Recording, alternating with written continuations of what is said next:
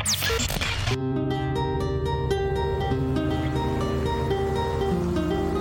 to Shhh, the Secret Podcast, available on iTunes. And now your hosts, JM and Bernstyle. Welcome to another edition of The Secret Podcast. This episode, we have another first for you. This episode, we will be discussing Image 3, Verse 11, the puzzle classically associated with Roanoke Island, North Carolina. Our friend Brian Zinn is going to join us to talk about that. And of course, my co-host George Ward is here. But first, I have here in the studio with me my new friend and also secret treasure hunter, going all the way back to 1981, one of the three guys to find the first casque ever. I'd like to welcome to the show Rob Wrobel. Welcome to the podcast, Rob.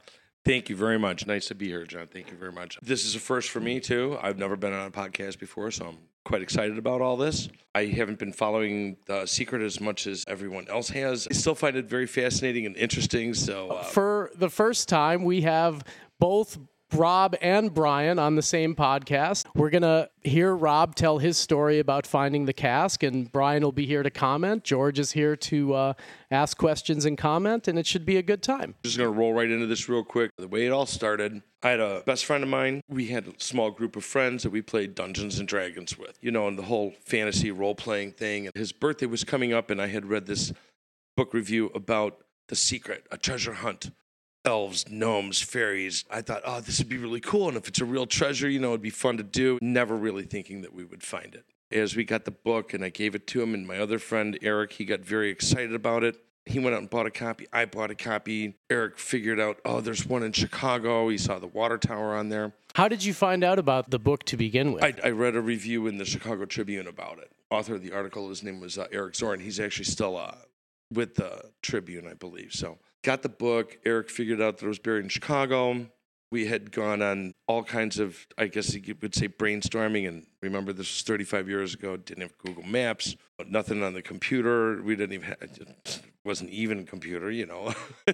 During the course of a year, we probably dug half a dozen holes down in Grant Park. How were you? Did someone have a car, or how were you getting down there with a shovel? I had a car. My friend Eric, he would take the L down, and he would ride the train with a shovel. When you're 19 in the 80s, nobody really said much, but if you rode the L today with a shovel, that might not fly. So over the course of the year, we dug about half a dozen holes. Our parents are like, you're going to get in trouble. You're digging in a public park in the city. You know, we grew up in the suburbs. We don't want city cops messing with this, whatever. So while you were digging those first few holes, did anybody ever say anything to you guys? No, never heard anybody ever say anything. Never saw a cop or anything. It was just, you know, sometimes it was just Eric down there. Sometimes it was me and Eric. I believe David come down a couple times. After getting so frustrated for a period of time, he finally contacted. We're like, our parents want us to contact you because they don't want us to get arrested. And we're pretty sure we're in Chicago. We're at the right spot, all the clues. There's a few stories, and it kind of, in my head, what I remember hearing is that first you tried to call them. Well, we did. The secretary, and she said there's no treasure in Chicago or something. You know what? That part, I don't remember that too much. I just remember that she was like, we had to leave a message, and then I had to call back because we never got a call back, and we waited like a couple weeks and called him back again. This time we finally got through. So he said he would send us a picture of where he had just buried it. So we got a picture of the ground with freshly turned earth. Did you know right away where it was? Mail. Yeah, we were like right in the general area within like 10 to 20 square feet by the time we narrowed it down. And it is not a very big box. We go down there, we got 5 guys shoved in the back of a Chevy Vega hatchback. We got like 2 shovels and like a pickaxe. We're down there, we all get excited, and we go down there, we dig this hole. It's a big hole, it's getting bigger and bigger, and we're not finding anything. The third person to start digging in the hole is a childhood friend, Dan Rosenbach, got in the hole. He's digging so much, he's like, I'm tired of this shit. And he threw the shovel against the side of the wall. And the picture that I have is the treasure still buried in the ground with all the dirt around, a sliver of dirt, like 1/4 inch, fell right off the front of it. And there it was. Did everybody's jaw drop when that happened? Dude, we jumped up and down. We were having a ball. I was like, we pulled it out of the ground. We filled the hole back in. We got in the Vega. We're driving back. I'm dropping a friend off. We're going through Melrose Park, Illinois. My one friend in the back seat was just bouncing around. And, you got 5 guys in a Vega. It's not a roomy car. And there was a cop behind us. And I'm like, Danny, stop doing it. Stop bouncing around. The cop pulls us over. As we come over to the car, he's like, what's going on? I'm trying to explain stuff to him. He goes, let me see the guy in the back seat. Goes over, talks to him. Let us go. Sounded like just such a bizarre story. Yeah, we dug up this treasure, and his... Did the cop believe it? Oh, wait, you had it with you. We had it with us, and we showed it to him and everything. Yeah, and he's like, he must have thought it's too wild of a story for them to make this shit up. That's just too crazy. So he let us go, and, we went about our way. And let me pause here for a second, because I want to bring Brian in on this. Rob was just talking about how excited they were. And I remember at some point Andy describing the exuberance that you were having when you turned up the one in Cleveland. He said it was almost akin to the Daffy Duck cartoon where he's grabbing the pearl going, mine, all mine. It's all mine. Could you describe what that was when you were like, oh, this is it? This is really it? Right. Well, how did you feel when you did it? Well, that's Andy's exaggeration about the mine all mine. I was just, you have to realize, I was looking for it for 22 years. Words cannot describe how I felt finally finding this thing, because at the time, we didn't even know that the Chicago treasure had been found. And a lot of people thought the whole book was a hoax. And for us to actually have found this treasure, I mean, I was elated. I don't know what the words are. I mean, it was just a surreal feeling. Surreal is a good word. I can't believe it's actually happening. That was me as an adult finding that. I don't know. How old were you, Rob? I'm like 19 years old, fresh out of high school. Okay. Between the different jobs we had, working part-time at a gas station, or I was working on the trade floor as a runner. Actually, the following year, like all 3 of us went in the military.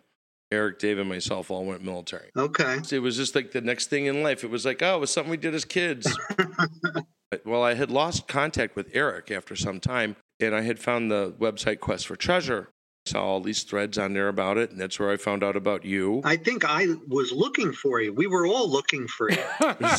We didn't know if the Chicago treasure really had been found. And, that's the one big question I had for you in this podcast is, where the heck were you? Why weren't you looking on the internet for us? I just thought, what? We had our treasure, and we had our 10 minutes of fame in the newspaper and the TV here in Chicago, and that was it. And it was just something that was, it was a cool story to tell, I thought. Brian, I know it was just you and your friend working on it. Here it was just myself, Eric, Dave, my brother Tim, our friend Dan. We kind of all thought about it together because we were the group that played Dungeons and Dragons together. So we had multiple sources of input from young, dumb, stupid kids that were like, oh, this is it. Were you surprised that it was still going strong after all those years? When I found Quest for Treasure and I saw that Brian had found one too, and then I saw the other people looking for things, I thought that was pretty cool. I was on Quest for Treasure for a while. Then I got more involved with my career, broker at the Chicago Board of Trade. So, like I said, it was a story that had happened in the past. So it was a fun story to tell, but I'm so glad I kept everything and have everything now too. I think people come into this thinking, this is simple, I can solve it, this is in my hometown or it's somewhere near me. And then they make friends, and, the friends is what keeps them around. There's so many people on Quest for Treasure now that I consider really close friends. And now, since Expedition Unknown's come out, there's a couple of them on Facebook that I consider really close friends. I think that's what it is. It's the community more than the treasure that keeps people around. Right. I think it would be very sad if we found all the treasures. I think the core group on Quest for Treasure would find another one. Just find some other treasure to work on. Right. Well, even if they were all found, I'm sure there'd be a faction that would argue that they're not found. The way things go in this. We've already had people saying that Brian was wrong, so. I was just speaking with John about this earlier because when we found it, we were interviewed on TV and for the newspaper where M and B are set in stone. To us, as kids living in Chicago, we thought Man and Beast. When we were on Quest for Treasure and I was talking about Man and Beast being M and B, people were like, no, you're wrong. It's supposed to be Mozart and Beethoven. He even said that in an interview. And I was like, you know what? It might be that, but this is the way we figured it out. So you guys can argue about it all you want, but we already got our treasure. You might be right. but, one of us has a casque. Right. So you dug the thing up, you get out of the park, you get pulled over by the police, you somehow get out of that. Right. And then We had contacted the Tribune again about, hey, we dug up the treasure that you had in this book review the year before. They said, oh, we'd love for you to come in. And those are the newspaper clippings that people see. We were like, well, when are you going to publish this? Oh, this Saturday. And we're like, we're going on a fishing trip down to Arkansas. Could you wait a week until we get back? And no, this is an important story. We got to get this out there. So we went on our fishing trip anyway. And, we're out there on the boat one day, that Saturday morning. The owner of the resort comes out on his boat and says, hey, is there Bob, Eric, or Dave out here? And we're like, yeah, that's us. Yeah, Channel 7's on the phone. They want to talk to you. Tell them we'll call them back when we get back to Chicago. And so that's when we went on TV. That was our 15 minutes of fame. Like I said, the years go by, and I was on Quest for Treasure, and then the whole thing with Josh Gates. And I worked part-time at a retailer, and I guess a little kid had seen me on it, and his dad came up and said, he wants to take a picture with you. And I was like, absolutely. Treasure hunting is fun. You guys have been on, a documentary and a TV show now together. Have you guys ever met in person? We have never met. This is first face-to-face over the video that I saw him earlier. But, I'd seen him on TV from the thing, but this is the first time we'd actually talked in, like I said, Brian, more than a decade when I called you? Right. Yeah, definitely.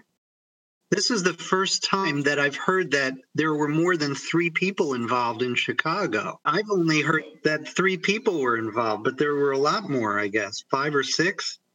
At least 5. There was the core group of myself, Eric, and Dave. My brother, Tim, he played D&D with us, too, and he got involved. We were a relatively tight-knit group, all went to the same high school. Childhood friend Dan played D&D with us a few times. He got involved with it, and then I think there was a neighbor kid that came down and helped us dig one time because he would play D&D with us on occasion, too. But, we were the 3 main characters, Dave, Eric, and myself.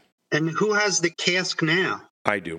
I am the keeper of the casque. All this time, or you take turns, or what? At one point, I believe we did take turns, and Eric had it for a while. Dave had stayed in the military. It wouldn't be a good idea for him to be carrying a casque around because he moves quite a bit, but they're all good with me keeping the casque. I had told John the story about what happened to the emerald, so I'm going to share this just real quick. I did have a roommate at one time who had addiction problems. I remember showing the emerald one time, and then the next time I went to go show it, the emerald was missing. I confronted him about it. He denied it, so there was nothing I could really do. And like I said, this was 20 years ago, so I have been working on putting money aside to get a new emerald.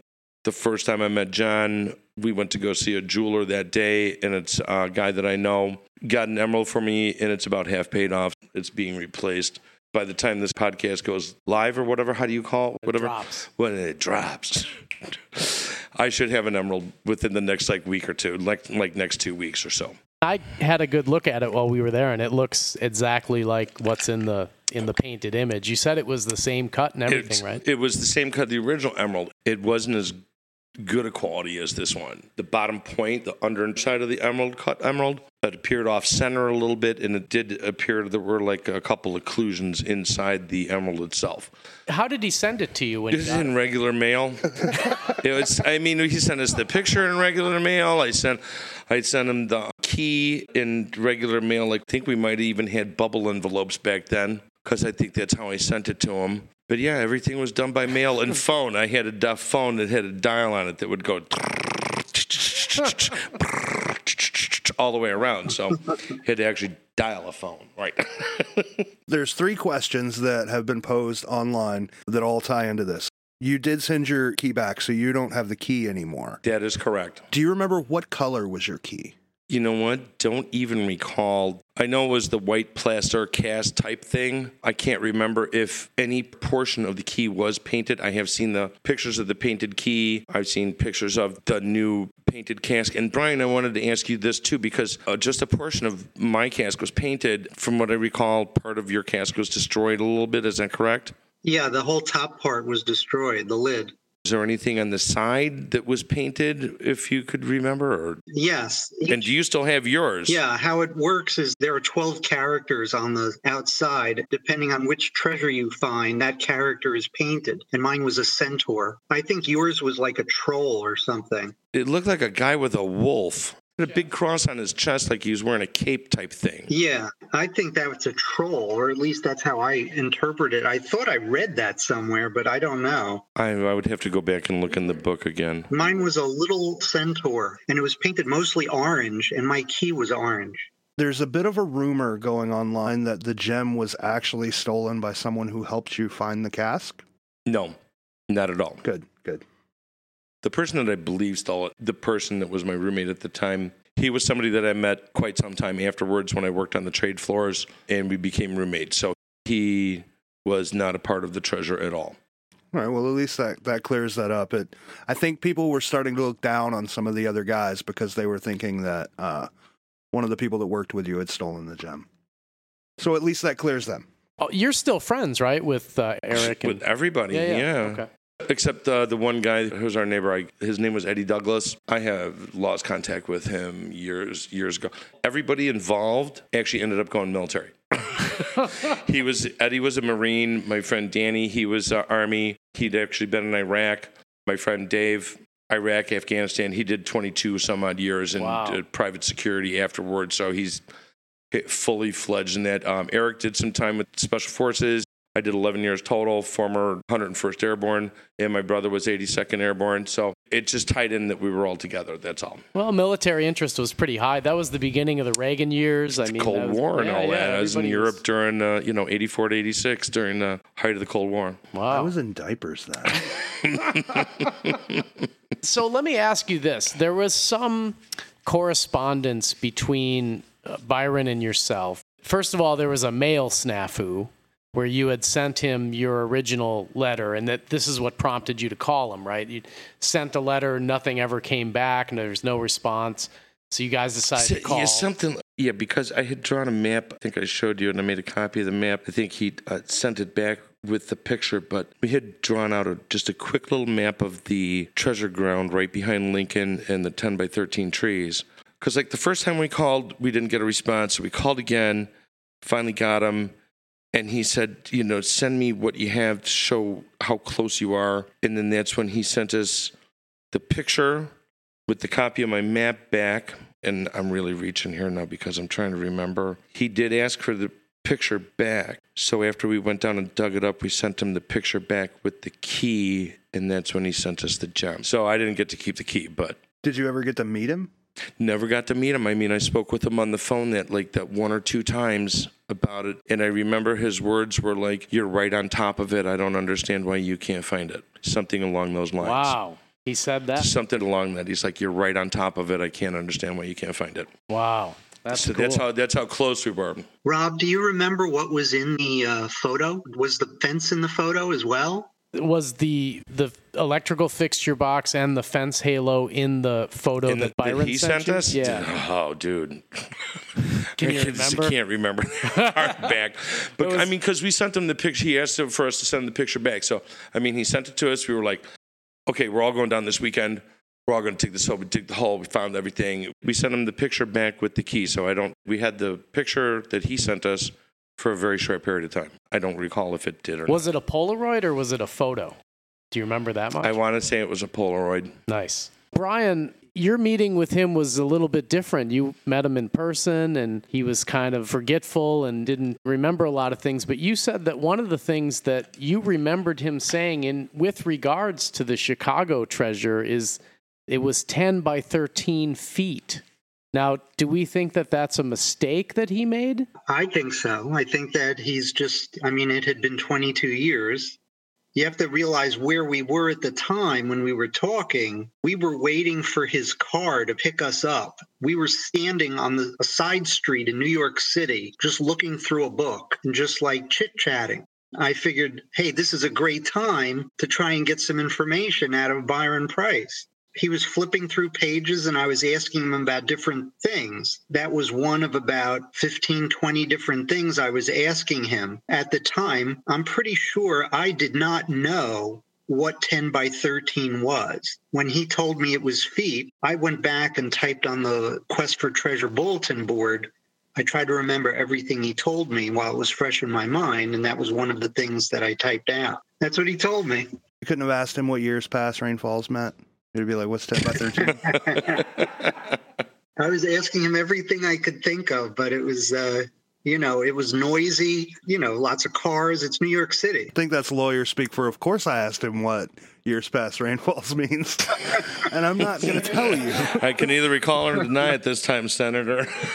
The big controversy is trying to determine where exactly that dig spot was. And Rob and I had talked about this, trying to figure out whether he was vetting people and then giving them the spot, or whether he did leave instructions for a 2x2 or 1x1 spot that you would dig at. And we were trying to use Chicago to deduce if that was the case or not. And I think that without Byron being alive, and with this being so long ago, 35 years, I mean, Eric has one recollection, Rob has another. I'm sure Danny probably has a third recollection of what happened. So I guess it's just going to remain a mystery. George, what do you think? I think it's going to remain. It's been too long. Nobody's, you're not going to be able to find that 1x1 spot. I think it's just been too long. If there weren't pictures taken, and the picture that you guys had is a fantastic picture. The casque sitting there, you can see how deep it's buried. You can see the whole side of it exposed. I mean, it's a great picture. It just doesn't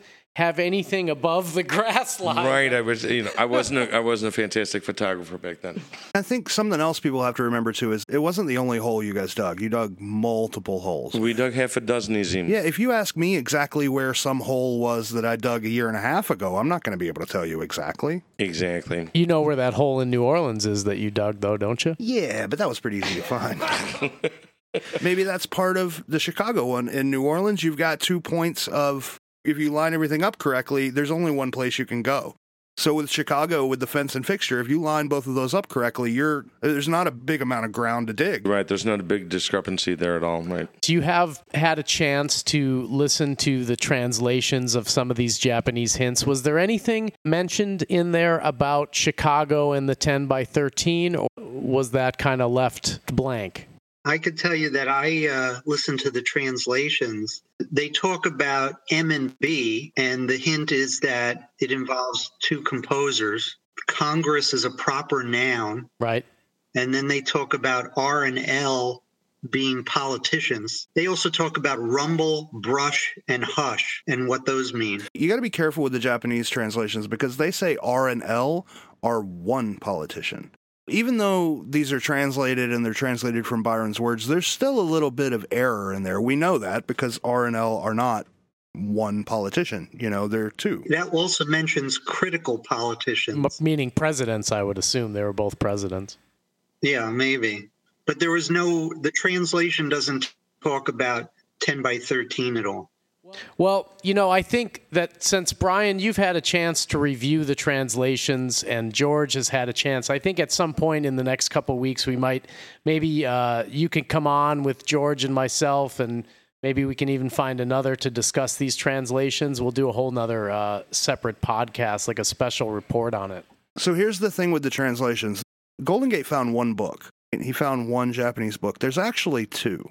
There's two of these books, and they look marketed at different people. The one that has the cover like we're used to looks like it's marketed towards older people, and there's this one that we've sort of nicknamed the J-Pop edition that looks like it's marketed towards younger people. We haven't gotten in that version yet, and we don't know if the hints are different in there. So I want to wait until we have both of those before we have the conversation about the hints, so we at least know that both books are the same or both books are different. We at least got the first copy translated, so that copy's online if anybody wants to listen to it. Where can they find that at, George? It's on the Facebook page. We posted it to Quest for Treasure. I've posted it just about everywhere I can think of to post it, so we'll put it up on our website as well.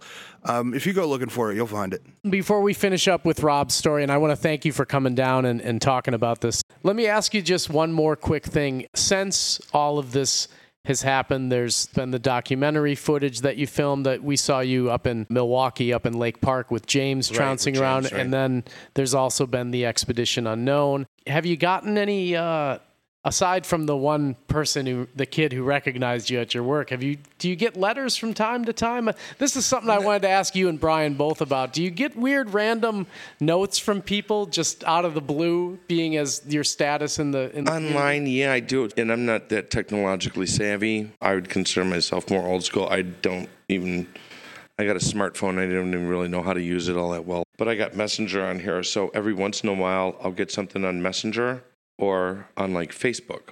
Oh, yeah, I'm just wondering, like, what do you thought about this or what do you thought about that? I wish you good luck with everything. It sounds like it would be a nice lead, you know. I want to encourage people to have fun and go do this. I really do wish them luck. You know, and I got my Facebook and Messenger on lockdown. You can't really get to me unless, you know me through somewhere, or if I'm on a page somewhere that might be. But I'll be looking for more that I'm probably be getting now with this coming up too. And I'm sure people will have lots of questions. How about you, Brian? Do you get much? Oh, yeah. People can find me easily. I just got an email today saying they know exactly where it is in Florida, in St. Augustine. They always know exactly where it is. And they would like to talk to me about it over the phone. And I have gotten about 50 other emails just like that. Go for it, I tell them. Sometimes I feel like I'm Brian's assistant. I'll get emails and they're like, can you get this to Brian? Or if it's in New York, it's like, can you get this to Andy? It's crazy. But, you know, we do what we can to help. I had one person from New York ask if he could hire me so I could write letters to get permits to dig in New York. Like, not to hire me to consult with him, but just as an attorney to get the permit. I think I'm going to have to hire you to get me out of jail for digging holes in New York. So if you don't mind that, Andy might be better to ask about that, right? Andy might be better. He's got the in with the judges, apparently. But no, I was going to ask real quick. I thought I'd seen a couple articles about San Francisco where people were digging in the news, saw it in the newspaper. But I mean, are there really that many people out there still digging and looking in these places? I mean, just to give you some numbers, we have between 2,000 and 4,000 people that listen to the podcast every month.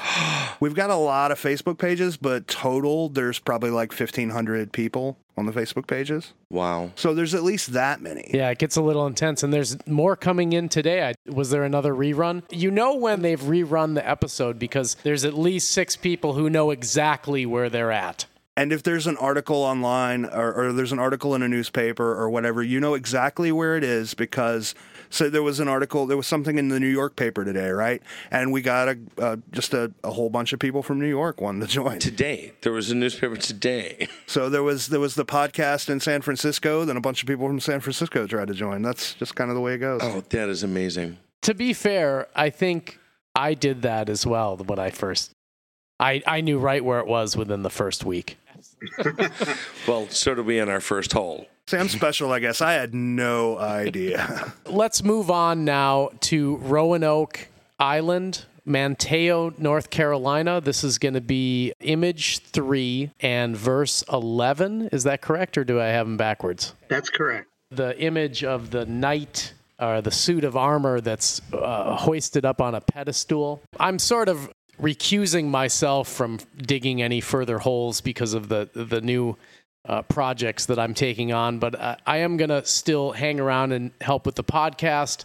With this one, I'm going to let Brian and George kind of take the lead on it, and I'll comment on what I know. Obviously, I'm going to jump in and tell you that I believe there's a rebus puzzle inside the image. Other than that, I think Brian has had some firsthand experience down there. I know the area fairly well. I know Andy was probably the guy we should have had on here because he's been there as well, but we can at least go over the area and go over the clues in the image. We'll start with George. Why don't you tell us about the area, the verse? I think we're starting somewhere in the Kitty Hawk region, aren't we? On the Outer Banks, North Carolina?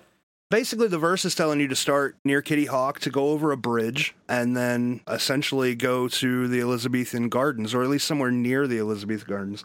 I feel like the verse kind of leads you right up to with the entrance, and then kind of is a little vague. That's where we're going. There's a lot of people who have been talking about, you know, if you're coming from Kill Devil Hills and it wants you to look at a monument at the end of it, why don't you just go back to Kill Devil Hills? But, you know, essentially what the verse is telling you to do is leave the monument at Kill Devil Hills, take a bridge over some water, and go to a park. Well, this is the one that tells you to ride the Man of Oz, right? So that's one of the clues. we can definitely put a finger on him using some iconic cultural reference to point out the name of a path there, right? Right. So the name of the bridge that he's telling you to ride is the Baum Bridge.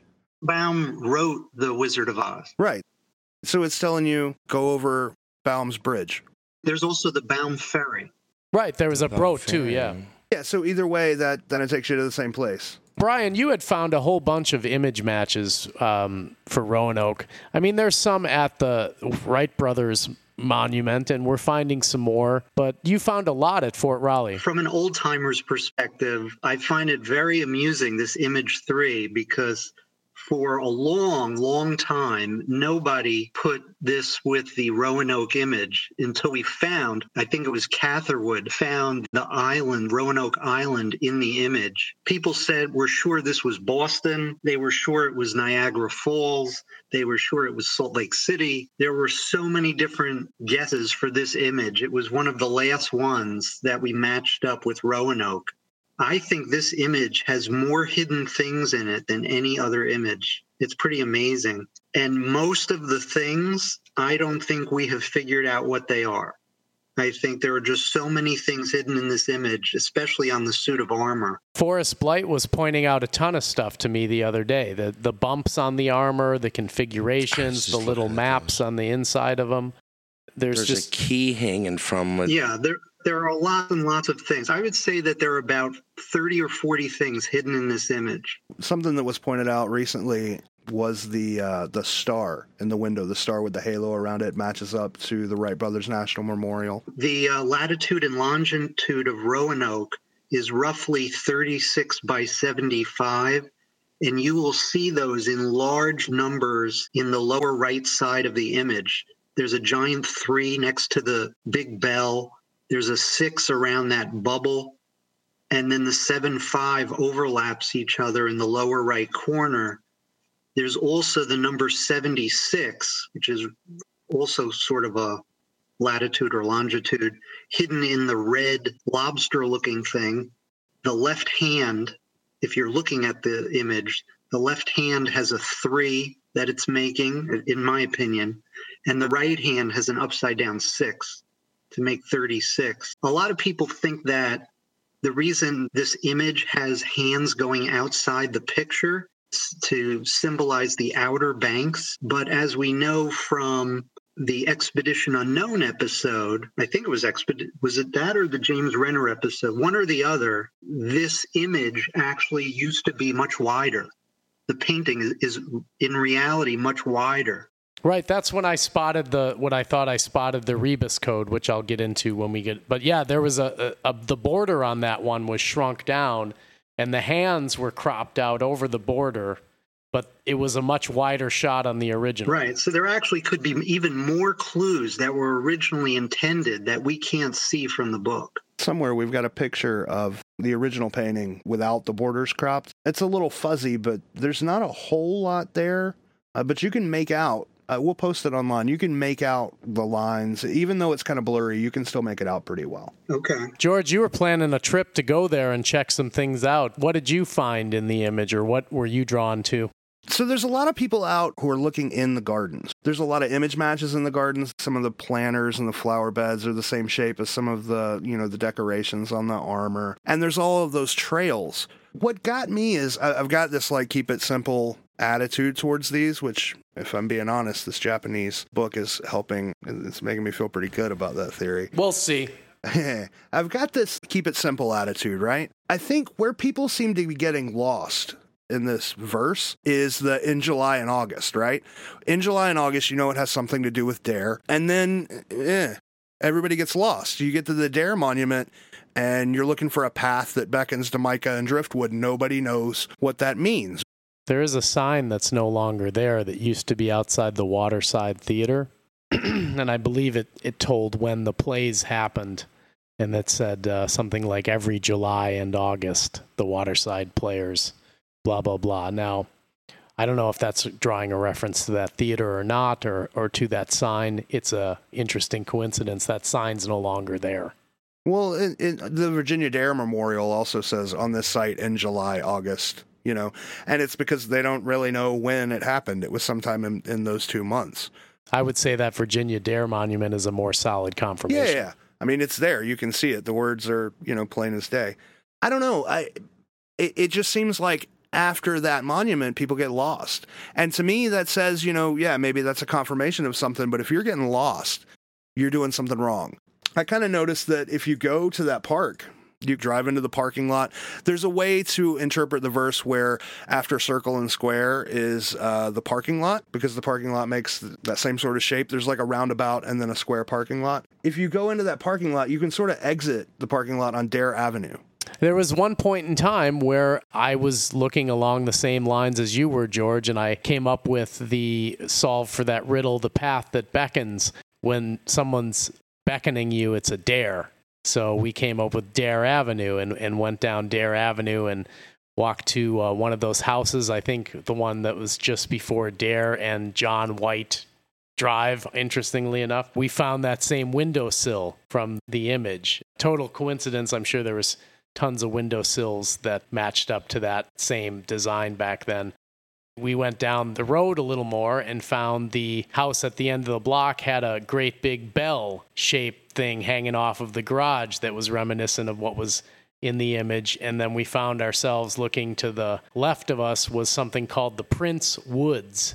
And we had put that clue together with that which maybe last touched but first seen standing. I think we said footprints or prints or something. And so we went there, and that was one of our failed expeditions there. So what did you have after that circle and square, George? I'm liking that. You go down Dare Avenue, and there's a public path to a public area of the beach. Walk down there. See what's down there. That's where we went. Anywhere that you go in the Elizabethan Gardens, you're not going to be able to dig. And I'm sorry, in 1982, even though security was lax, you're not going to be able to dig there. You're just not going to be able to do it. You go through the paths, you're not going to be able to dig the nature trails, right? It's too high security of a place. It's too high profile. You're just not going to be able to do it. You're going to have to find somewhere that's public. You can't bury something like on the shore. There's been a lot of people who have said there's some trees that died and they've fallen down into the water and they think that the casque is buried under the trees. You can't do that, man. Erosion, that casque will have gone. It would have been long gone. He didn't put it in a... No. He put it in a safe place. I don't think he would have put it that close on a beach somewhere or near a beach that would, like you said, erosion. So ideally, you're talking about Roanoke and the Roanoke colony. Probably last touched or first seen standing is referring to a tree. When the colonists left Roanoke, they carved the name of where they were going in the tree. It was the last thing the colonists touched. It was the first thing that the people who were coming rescuing them would have seen when they got to the island. The Croatoan tree, right? Yeah. So we've got some friends in Roanoke who are sort of checking this out for me because, Google Maps, there's only so much you can see. They've said that you go to the end of Dare Avenue and you turn left and there's public parking. It's a whole public area where people picnic and do whatever. That's where I want to go. I can give you this much information on that spot, George, and that is, for one thing, there is an archaeological site near there. I believe it's off in that Prince Woods area, though, but also, I think it was a couple years ago, that whole area was massively flooded. To be honest with you, I would be looking for enclosed areas. So far, Brian's was buried in a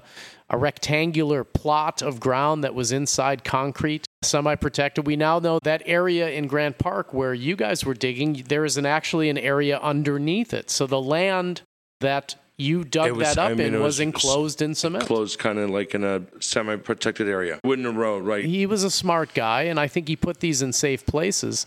What are your thoughts on the people who want to dig back by the Wright Brothers National Monument? I mean, I totally agree with you. If you go see the Lost Colony play, then you know about that tree, the Croatoan tree, and the story of the settlers and how they were gone when they came back from England to find them, and they found the crow written on the tree and all that. It totally makes sense and fits the theme. I hear there's a contingent of people that are over at the Wright Brothers Memorial now looking around there. What do you guys think of that? There's a lot of people who have been trying to dig up that replica plane, which is weird to me because that replica plane's like 5 years old. Why are you trying to dig up that plane? Oh, it wasn't even there? No, it wasn't even there. But there's a lot of people trying to dig that up. It's weird. I can take the last few parts of that verse, especially like the last touched and first seen standing. If you look at the monument of the plane, if you go back far enough, there's like a monument of a bunch of dudes standing around that watch the Wright brothers land. One of them's taking a picture, and the one standing next to the person taking the picture is like touching the dude's back. I can see how you can make it work, but it's like 5 years old. It wasn't there in 1982. It's not buried there. Also, the verse takes you to Roanoke Island. I mean, there's just no way around it. Yeah, and it tells you to look back at the monument, not go there. I don't understand. I mean, I get, like in Cleveland, it takes you to a path past the park and then back up, right? So that you can go in the correct way. Or was that Chicago? No, well, they both do that. They both bring you past it so you can go in the correct way. I can see that, but I can't see Byron taking you from a monument, down a road, across a bridge, down another road, into a park, and using like however many lines to do that, and then in one line having you go back out of the park, back up the road, across the bridge, and back to the first monument. Like, it doesn't make sense. It's like 3 miles, isn't it? Yeah. It's a crazy amount of distance. And the part of the verse that everybody is vague about is the part where it says, after circle and square, in July and August, a path beckons to mica and driftwood. It's not necessarily true that this verse is linear. He could just be saying, after circle and square, okay, that could be the parking lots. In July and August, just could be referring to the words on a monument, just to signify that you're in the park. It's not necessarily true that the path beckons next to that July and August monument, the Dare Monument. The path beckoning could be anywhere. It could be Dare Avenue. It could be somewhere else in the park. There's an alternate sort of theory about this as well. The path beckons to mica and driftwood. There was at one point, if you take all of the nature trails, you'll notice there are signs that point out, you know, the different plants that you're passing and some of the history or whatever of the area that you're in. There at one point, I've seen a picture of it. God, I'll never be able to find it. There was a plaque for mica in those paths somewhere. If I remember correctly, the solve that I read had you going right past that to an overlook with a bench on it. The theory was the last touched or first seen standing would be the bench because you touch it when you like look at it, touch it when you sit down. Yes. Does that make sense? That's the solution that Andy and I came up with. We thought it was under that bench. You're talking about the Harriet Trail. Yes. That bench has moved over many years. It's not stationary. So if it is under the bench, we don't know where the bench was at the time. But yeah, that could be the answer to the riddle, under that which may be last touched or first seen standing. There are 2 wooden posts there that were sawed off, and they supposedly held a sign there as well. From everything I've read over the years, it seems like that area by the overlook for the Harriet Trail has been dug multiple times. So I don't know if people have just missed it or if it's just not there. But I thought that would be a perfect place to hide the casque, is that Harriet overlook. Well, there is an image match right there. It's a map image match, and if you actually look from an overhead view from Google Maps, or I imagine from any period map, you could see the shape as well. If you look down where that overlook is, there's a natural rock formation that separates the ocean from the land. It's a rock formation that's shaped exactly like the spoon that you see. A lot of people think that that's the shape of Parapet Road. I mean, yeah, it is. It's the shape of Parapet Road is the shape of a spoon. But if you look on a map, you'll see this exactly how it is in the image. And that's right on that overlook right there. You'll see that kind of breakwater. We now know that he did use a lot of these maps when he made these images. So, I mean, it is of interest, but as Brian said, right, a lot of people looked at that trail, probably dug it up. I know the Virginia Dare statue's been dug up. The wing's been dug up. A lot of places have been dug up. The real key to this one, I think, is understanding what the clue is for the dig spot. Is it even in the verse? Maybe it's in the image somehow. What do you think, George? I mean, there's not a whole lot of clear instructions going on. It's all cryptic and riddled out. The starting point or the iconic thing in the city is given to you in the verse in this one and not in the image. Maybe the dig instructions are in the image instead of the verse. What do you think? No. I'm sticking with the dig instructions are going to be in the verse. It would be far too vague to put dig instructions in the image, like dig right here. But there's 5 or 6 other image matches in the verse. Which one of those do you pick? Unless he puts a shovel and an arrow or a big giant X, I'm not buying that. It's going to have to be in the verse somewhere. I'm still with my idea that if you were in the right spot when he buried those, or, sometime in the 80s before things kind of changed, if you were in the right spot, everything would have made sense. I think our problem is now, just things have changed so much. Signs have gone, benches have moved, that kind of thing. Time has moved on, yeah, definitely. But you do have to be on the ground. Me seeing this the first time when you guys talk about the play and all these different things, you would know that if you were a local and you lived there, it was like what we felt when we were finding it. And when I hear you guys talk about that, I'm very excited to hearing you guys. This is really cool. You can come with me to Roanoke if you want. I always fall back to something with you Chicago guys.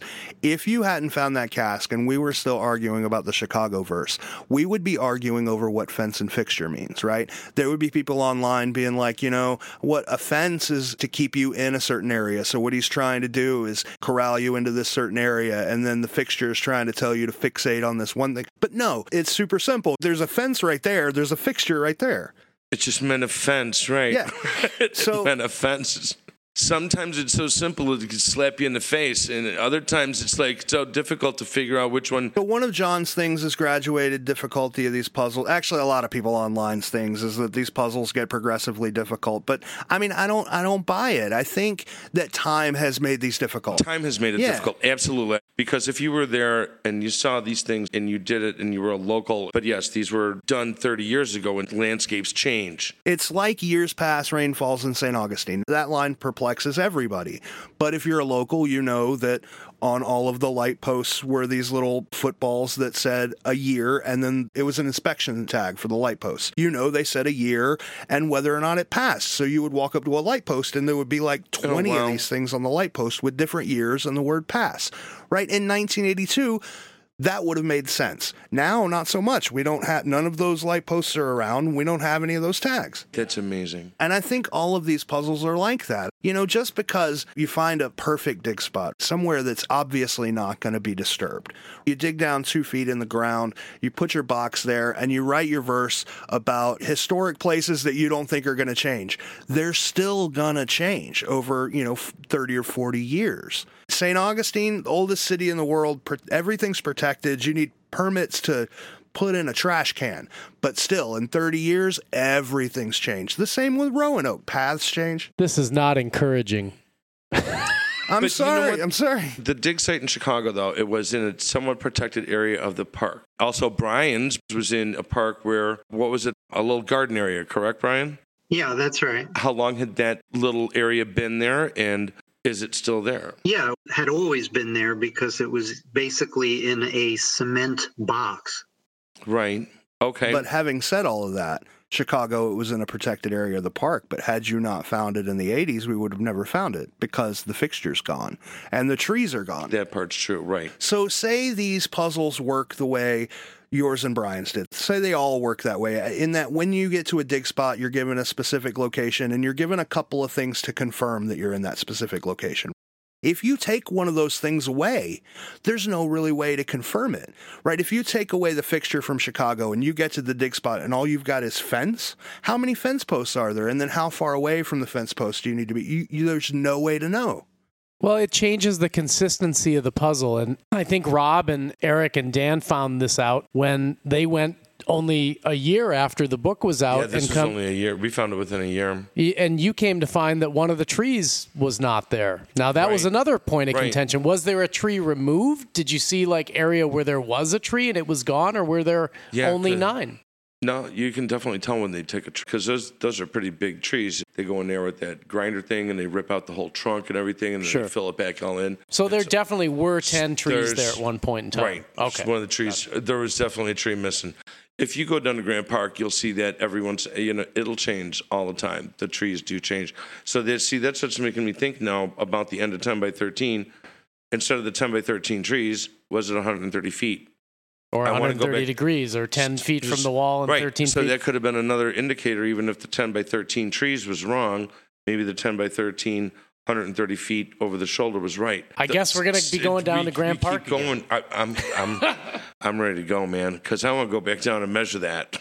And now I want to bring a compass so we can Now figure. we circle back to George's Byron Price wasn't a very good puzzle maker theory. Over time, if the clues disappear, it makes the puzzle inconsistent. I don't think he really prepared for that. I guess we have to figure out what to do to prepare for it. Does it make the puzzle unsolvable? I don't know. I don't think it makes it unsolvable. I just think it makes it really, really difficult. Much more difficult, yes. When you tell people, like, this puzzle is very difficult, they don't think, oh, it's because things are missing. They think it's because it's a little too involved, right? So they start going down these weird rabbit holes and trying to connect these obscure things, when really all you need to be doing is looking for pictures of an area from 1982. You need to be finding what's missing, not going, this leads you to this, which leads you to this, which leads you to Oregon or wherever. You see what I'm saying? Well, Brian, do you have any alternate theories? You said you thought it was over at that bench since then. I mean, I'll point out what I think is going on in there, and the one thing that I know about, maybe you can comment on it. I believe there's a rebus puzzle happening on the right side of the image. Underneath the arm on the right side is a circle of objects. There's a couple of keys, some things that look like a bell. There's a bubble. One thing I learned about with the bubble, if we look at the Boston image, that bubble seems to be used as some kind of placeholder. Like the bubble represents what the other bubble is next to. And in the Boston image, we find that it's referring to the beak of the bird or Beacon Street, because the other bubble is by the double A intersection, which is the intersection of Beacon and some other street over by Charlesgate there, where it makes that same double A. So I've come to understand that bubble acts as a this means this kind of thing. So I've taken a look at that puzzle, what I think is to be a rebus code, and I've used that bubble to replace the word. I've never done it the reverse way because I didn't see any kind of puzzle over on the windowsill at all, but I used that bubble to mean sill. The closest I came up with was key 1, which would be the key, the clock, time would be 1, key 1, and then the insulator, what look like bells. If you are down in Manteo or near Fort Raleigh and you look up at the telephone poles, they all have these giant glass insulators. Glass insulator coupler on them, and that's the exact shape of that, what looks like one of those bells. I think the other one may be a bell, but I couldn't come up with a meaning for that. But anyway, that's my 2 cents on this puzzle. I think there's a rebus puzzle there that means something, and I think that the bubble is a placeholder. It's obviously watch the skeletons 2 bells. That's what it is.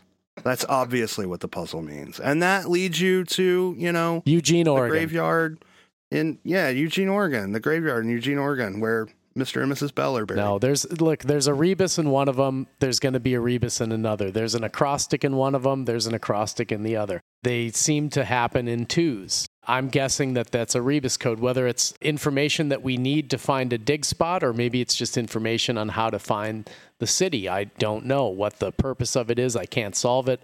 I've tried reading it forwards and backwards and all kinds of ways. I think I have solved it, or almost solved it. Oh, this is breaking news. Thanks, Brian. Sure. What do you got? Okay. You start with the 2 bells. Underneath each bell is what appears to be a circle and a square. Okay. Possibly a link to the verse as well. Circle and square are the 2 parking lots. The circle is round. The square has angles. You start with round, R-O, angle. Let's take the A. Then you have a bubble with nothing. You take the N for that. The number 1 for the clock. You use the O for 1. And then key is K-E. It spells out Roanoke. Holy shit. How about that? You blew George's mind. Now, I'm not too sure about the A angle part, but I needed an A. That's pretty awesome for on the spot, Brian. I say there's a rebus, and George calls me a nut job. Brian solves my made-up rebus, and he's a hero. Well, one of you has solved this puzzle before. Oh, I see. Rob, quick, agree with me. And also the circle, the round circle, is right next to Roanoke Island in the wall. I mean, that's pretty good. It's in the middle of the rebus. So Roanoke Island is actually inside the rebus, and the thing to the right of it is an overhead view of the Harriet Nature Trail. It's right next to the number 1.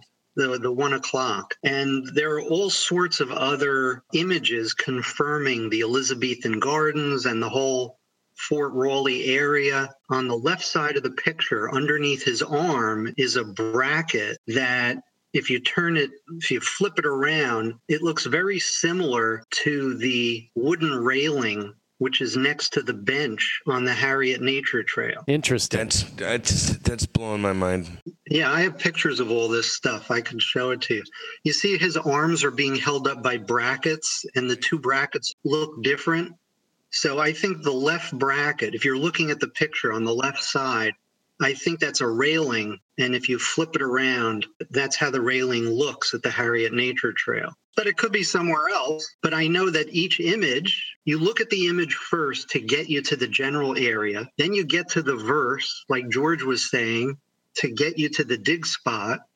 And then you have to look back at the image to see what's in the dig area. I think you will see some things in this image in the dig area. And if it's at the Harriet Nature Trail, that could be the railing. But I don't see anything else. Oh, actually, one other thing. That guy who's holding the chrysanthemum, to me, a lot of people have had different theories on this. It looks like possibly an overhead map of the roads that lead to Roanoke Island, but it also looks like a lot of the trees in the area. If you flip him upside down, he looks a lot like a few of the trees there. But, almost anything could look like a tree. Aren't the hands where he's holding the bubble, aren't they the same shape as something on the Virginia Dare statue? Maybe the legs of a stork or a pelican or something that's on that statue? I'll have to look again. And there are other image confirmers, not from the dig site, but just that you're in the right area. On the left side of the image, there's this giant key ring with a key underneath it. At the top of that circle is like a little circle. That's an actual match to the Elizabethan Gardens map that you get when you go there. It's the Overlook Terrace. Interesting. So a lot of things are pointing to the Overlook. Yeah, and there's a fountain that looks just like the cross on his armor. A lot of people have said that his head looks like the head of a horse, so that's Nag's head. Ah, I see. All right, so you've changed my mind. Let's go dig up an Overlook. Let's go dig up an Any thoughts on the red, what looks like the base of a palm tree on the underside of the armor, kind of between the armor and the pedestal shooting down? Any thoughts on that design or what that might be? To me, it looks like the base of a palm tree. Someone found a sign in that area. I don't know if it's on the trail, the Harriet Overlook Trail, but it's in that area. It's called Spoonleaf Yucca. Okay. And there's actually a picture of it, and it looks like that. The red thing. There's been some theories that there's a playbill for the play. The guy on the playbill is wearing, I don't know, a grass skirt. I don't know how you would describe it.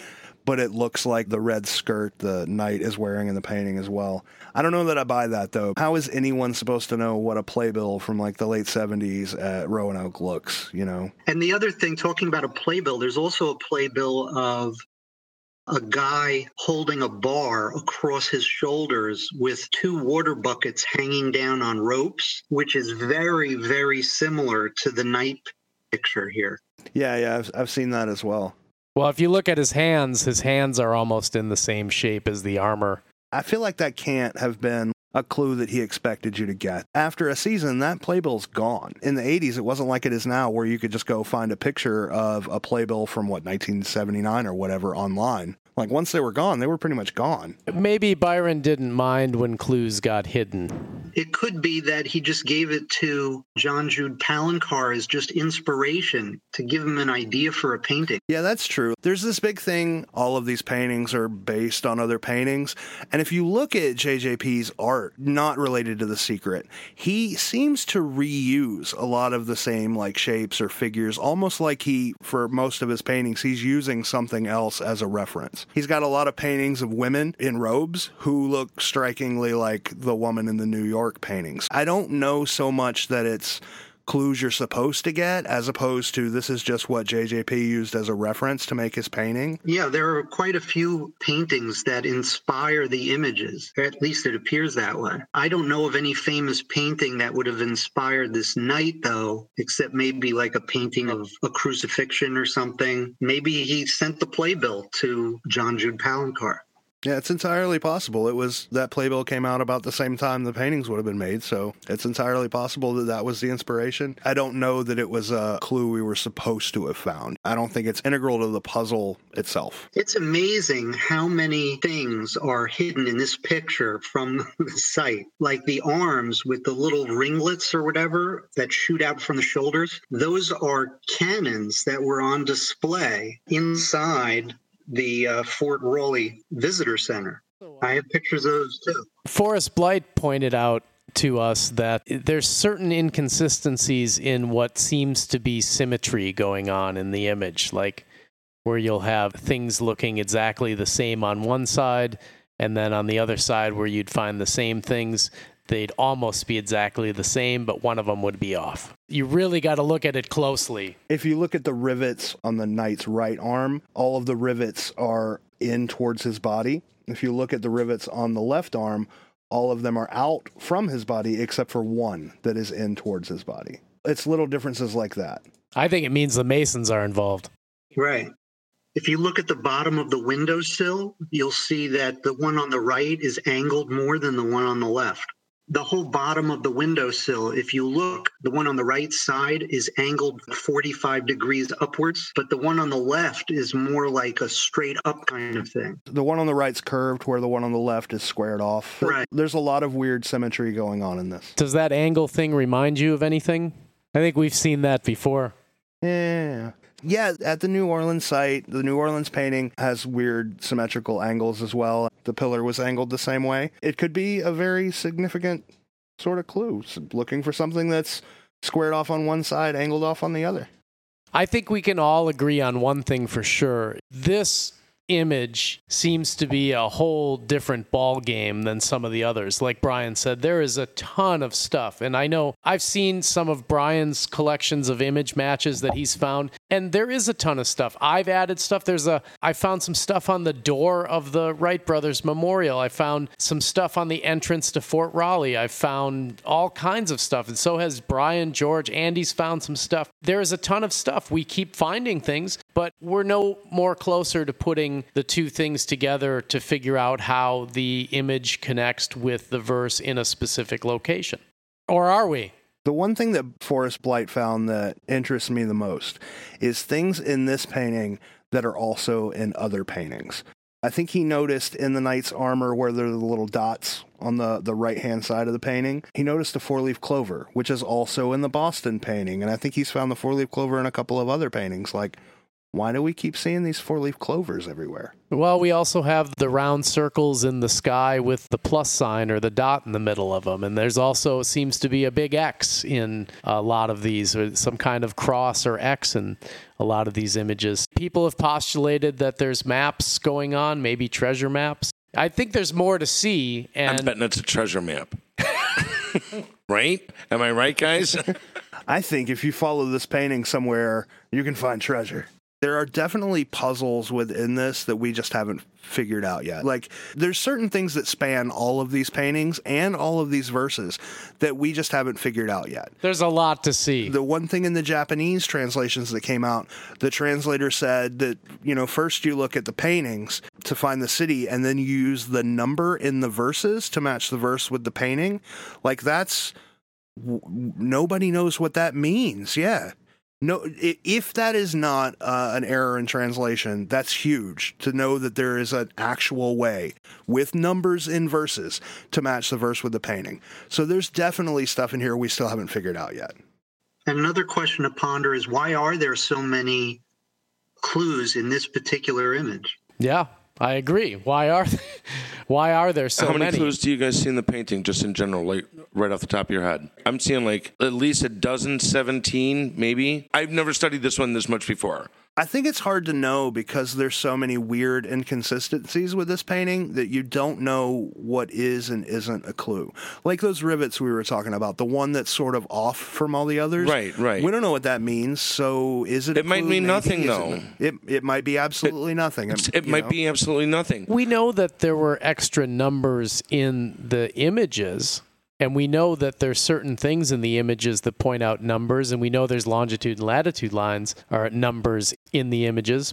This is the first I've heard of any kind of verse numbering, and in your book, George, in the Japanese copy, are the verses numbered in any way? The verses are numbered. They're numbered pretty clearly. In the American version, you get 2 verses per page. In the Japanese book, each verse takes up 2 pages. So 1 page is the American translation, 1 is the Japanese translation, and they are numbered. So yeah, I'm looking at verse 2, place where jewels abound, and it clearly says verse 2. They are in the same order. They're definitely in the same order. And the paintings are in the same order.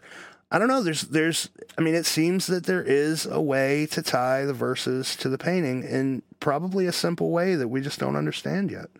Someone a long time ago once tried to pair it up. It was the best pairing that I had seen that had to do with the moons in image 1. I think they also borrowed the moon from image 11. Somehow it relates to the size of the moons, and that gives you the number of the verse, how big the moon is. It matched almost exactly. The guy almost had it exactly, but he was off by 1 moon. Well, there's a couple of them that don't have moons, right? Like Florida doesn't have a moon. New York, I don't think, has moons. Milwaukee doesn't have a moon. Image 1, I believe, has 11 moons in it. Oh. See, image 1 has 11 moons and image 11 has 1 moon. And you put them together, you overlay them, and the guy almost matched them up exactly. I forgot how he did it. There's a Quest for Treasure thread out there somewhere. I forgot who did it. Sorry, I'm not giving the guy credit right now, but it was very well done. All right. Any more thoughts on Roanoke, Brian? Just that there are just a ton of things in the image that we haven't gone over, but there's really not a need to because they all point to Roanoke. Yeah, somebody asked if this was the Roanoke puzzle or the Outer Banks puzzle. I think we settled that. That question's been answered. Yeah, it is. And also, speaking of things that have changed on that site, I know there's been a number of archaeological digs there, but also there was a big fire in the costume shop of the Waterside Theater a number of years ago, maybe in the 90s. I believe that all of that area behind the stage at the Fireside Theater is all new. That's another area that if he was sending you to somewhere around that theater or underneath the decking of that theater overlook there on the banks, that's all new pylons and new stuff that's been put in there. As far as digging there, I think that now I don't know what things are like as of these last couple years, but I'm pretty sure that if you're there on the off season and you speak to the park rangers there, they're usually pretty helpful about steering you in the right direction and even, somewhat interested in what you're doing. I want to say that the Elizabethan Gardens is the only park that I know of that has a standing page on their website dedicated to the secret that says they will not allow you to dig. It's very amusing. It not only says that, but it says, we have nothing to do with the secret. The treasure is not buried here. Rest assured. How the hell do they know? Do they have a crystal ball? As Virginia Dare came back from the dead to tell them, there's no secret treasure here, only flowers. It was stated in the back of the book pretty clearly that the treasure will not be buried in any public or private flower bed. I mean, the Elizabethan Gardens is pretty much a public-private flower bed by definition, is it not? I mean, there are definitely matches there. I mean, there's the Dark Forest match, and there's the column, the stone column where the entrance is, which matches up to the pillar inside of the image. There's a fountain or something inside of there, a statue or a fountain. There's image matches there. It's important to remember, too, that the Elizabethan Gardens are a very defined place. It's only a small part of this park. The trails, the shore, that's not Elizabethan Gardens. It's also important to remember the verse says, look north at the wing and dig. So you have to be able to see the Wright Brothers Memorial from where you're digging. You got to be somewhere near the shore. Right. You can't see it from the Elizabethan Gardens. Growing up on a beach, if it's anywhere on a shore, like if your dig spot is on the shore somewhere, it's gone. Because sand isn't like dirt in a park, right? Sand is fluid. Sand's more like water. It moves constantly. So if you bury something in the sand and come back a year later, even if you bury it like 10 feet deep, it's gone. Well, it's a lot to think about, everybody. I guess we should wrap it up. We're running pretty long as it is. Brian, I want to thank you for spending some time with us today and talking about some of the old times when you dug up your casque, going over what you know about Roanoke, and we look forward to looking at some of the photos that you have to show us. Rob, thank you for coming down and spending some time with us. I have had such a good time listening to you guys talk about this and looking at new things. And I think we've sucked them back in. I just can't. We want to thank everybody for coming down today and spending some time talking about this. On behalf of George and myself, thanks for tuning in. We'll see you next time. Tune in next time for another edition of Shhh, the Secret Podcast, with your hosts, JM and Bernstyle. Available on iTunes.